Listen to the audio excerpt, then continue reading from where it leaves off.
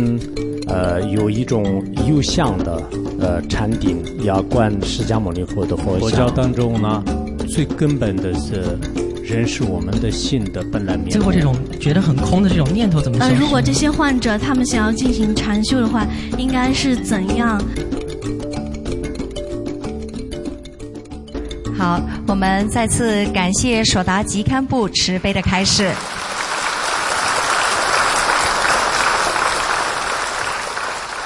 相信大家都会感受到禅修带来的宁静，但或许在这个过程当中，大家有很多疑问。接下来的30分钟的时间里，我们可以与索达吉堪布进行有关修持禅修方面的问答互动。好，我们的互动环节开始。定理上师，我叫钟荣，然后我的职业是健美操老师，然后单位是江西中医药大学科技学院。然后在这里，我想问上师3个问题，可以问3个问题吗？就是刚开始的时候，就是我们盘那个家父咒的时候，我一直很疑问，到底有时候我很纠结，到底是单盘还是双盘还是散盘？然后第2个问题就是观想释迦牟尼佛的时候，我脑海里我到底是观想这尊佛像，还是观想我自己喜欢的某个图画的一个佛像？第3个问题就是禅修的时候，就是安住在自己心性当中的时候，就有时候就很纠结。就感觉在打架一样的，就是一会儿想这一会儿想那，但是我又觉得又是很纠结，到底在干嘛？就是里面乱七八糟的东西，就心里不清净。好，谢谢，请上师开示，谢谢。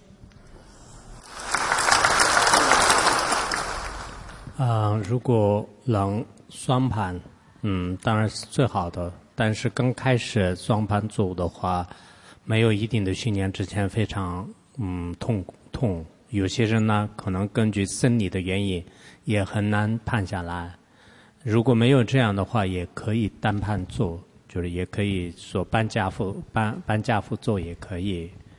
第2个，你最好是观想一个释迦牟尼佛标准圣像，非常庄严的圣像。自己因为像什么不一定有时候是很好的，所以最好是选择一个非常庄严、自己喜爱的佛像。那么第3个，我们刚开始初学者，每个人都会有一些像大家一样的分别念跟精进的心有斗争。刚开始会有这样的，但慢慢习惯了，任何事情都会最后就是有一种串习。所以你刚开始每个人都有困难，但是时间久了以后，每个人的修行当中一定会是有收获，到最后一定会得到清净和究竟。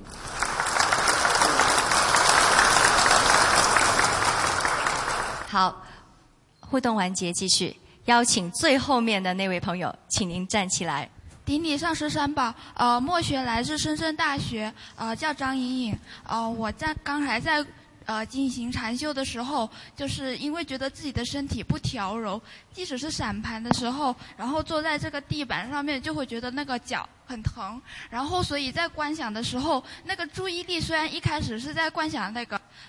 佛像或者是自己的心，但是最后面那个注意力都会到那个疼痛的地方，有时候还会想到肚子痛啊，然后脚痛，怎么样去就是用一些办法将自己的那个意识将这些疼痛转成一些有利于自己修禅修的时候的一些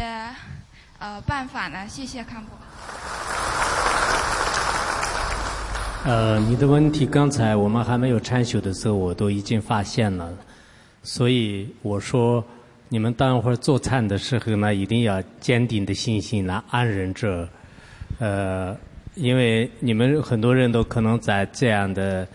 地板上没有做过，没有修行过，这样的话，即使时间很短，但是呢，也可能会有疼痛的。我为什么刚才说是很多高僧大德在山洞里面一辈子是坐在这个石头上，所以这次我们没有特意准备，就是让你们看看这个禅修的功夫是什么样的。所以你如果不断努力的话，下一次你坐在地板上，不会有任何的疼痛，还要努力。Khenpo萨玛，我来自澳门大学，我的名字叫周希元，欢迎大家来澳门找我玩，我请你们吃葡式蛋挞。然后Khenpo，我的问题是，就是刚才我在打坐的时候，我就感觉从腰部有一股力量很自然的往上面升，然后我的身体就会很自然的去抖动。请问这是这是什么原因呢？然后以及怎么处理这个问题呢？我们藏地的古代的大德，他们的有一些教言当中有夏天的草地上呢，什么草什么花都会成长的。修行人的境界当中，什么现象都会就出现。但如果你没有去执着它，你要非常坚定的以欢喜心和以真诚心和恭敬心来坚持入定，坚持坐禅。这样的话呢，所有的这些各种各样的，包括你的分别念呐，各种好的不好的言想呢，都会出现的。所以因为我们从来没有观过性，也观性的时候什么问题都出现，但是时间长了什么问题都不会产生。尊敬的堪布您好，我叫陈思义，来自马来西亚精英大学。就是那个我想问的问题是，一些曾经患过精神病患的患者，他们在进行禅修的时候，很可能引发心灵底层的这个精神疾病的复发。然后如果这些患者他们想要进行禅修的话，应该是怎样的方式，然后怎样来做才能避免这种病患的复发？感恩您。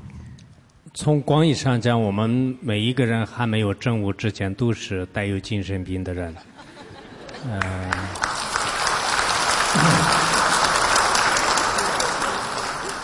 因为我们不干净的把它当作干净的，无常的把它当作常有的，无我的当作是有我的，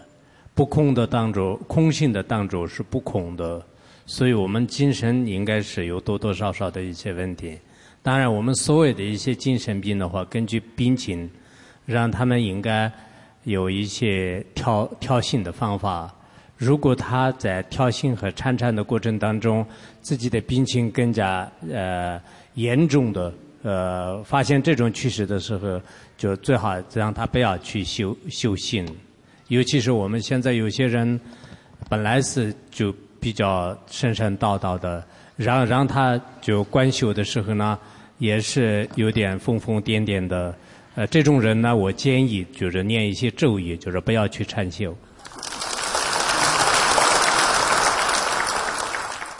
顶礼上师三宝，弟子有一个问题，就是刚才在讲到无相禅修的时候，弟子呢也想能够契入这个禅修。在这个禅修的时候，脑子里总是有一个声音一直在重复那些中观的见解，比如说如梦如幻，心性本来离四边，然后这些语言在心里头就一直像在做推导题一样。然后刚才上师也开示，听见一切声音应对你无利无害，然后弟子也把这个话也在心里一直在这里反反复复的呈现。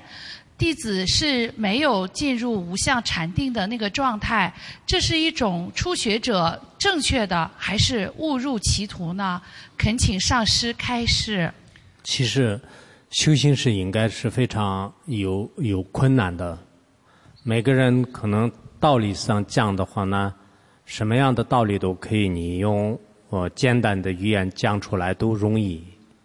但是修行的话呢，非常简单的，我们修行当中很简单的一个人生难得啊，寿命无常啊，但是这些呢也是真正在通过修行而获得体会呢，的确不是那么容易的。所以我们所有的这些理论呢，很有可能到最后到死的时候，到真正用的时候呢，都不一定用得上。昨天有些人说是临时佛教徒，我觉得这种说法对的。我们每次都是遇到危缘的时候求佛保佑，生病的时候就是求佛保佑，但实际上生活当中呢没有用上啊，这是我们的一个普遍的一种现象。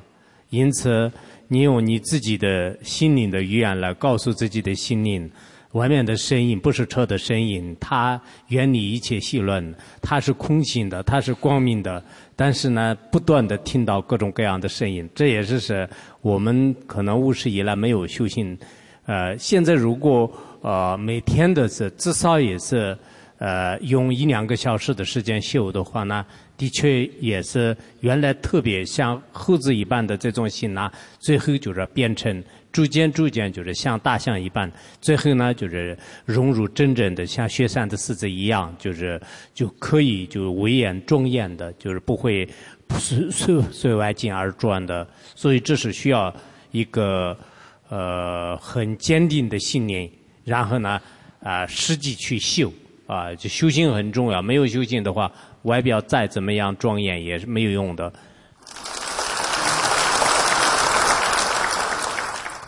我是来自加拿大的吴昭南，然后我在观修的时候喜欢把我自己的脑袋观成一张白纸，然后佛像在中间，每当出现一个杂念的时候就把杂念扔到一边去，然后到最后的时候只剩下佛像了。但是问题是在最后的时候，光只剩下佛像的时候，我又会感觉一种很害怕的感觉，会觉得怎么这么空啊？那请问上师，最后这种觉得很空的这种念头怎么消失呢？感恩上师。其实我们观修佛像，也尽量的有前辈的大德们的一些教言。今天我所讲的，就是释迦牟尼佛的就观修方法是非常著名的全智门旁仁波切的依轨而讲的。我们就哪怕是观修当中的念一个比喻也好，拜智也好，这些都是最好是有一些大德的依据，不能自己想什么就观想什么。以前有一个人听说他要观想的时候呢，就是佛像在前面，然后这个王娘呢，就各种各样的分别王娘呢，就观想成老鼠，就是然后呢，老鼠出来的时候呢，就是他把真知真念就是当作用一种其他的东西来把他们就念走。其实这些都是我们可能比喻上不一定很适合的，所以我们按照真正的一些这个大德的这种开示和传承上师们的教言去修行。不管怎么样，你刚才听到的这些妄念呢，就是可以就制止它，就尽量观想佛陀，就这是更重要。好，再次感谢参与互动环节的所有朋友，以及谢谢索达吉堪布。Thank you everyone and thank you our dear Khenpo Rinpoche。下面有请泰方学校嘉宾给索达吉堪布亲自赠送南传佛教的僧带和学校校徽。Now let's welcome the guests from the Mahachulalongkorn University to offer a special gift to our dear Khenpo Rinpoche. 有请 Please.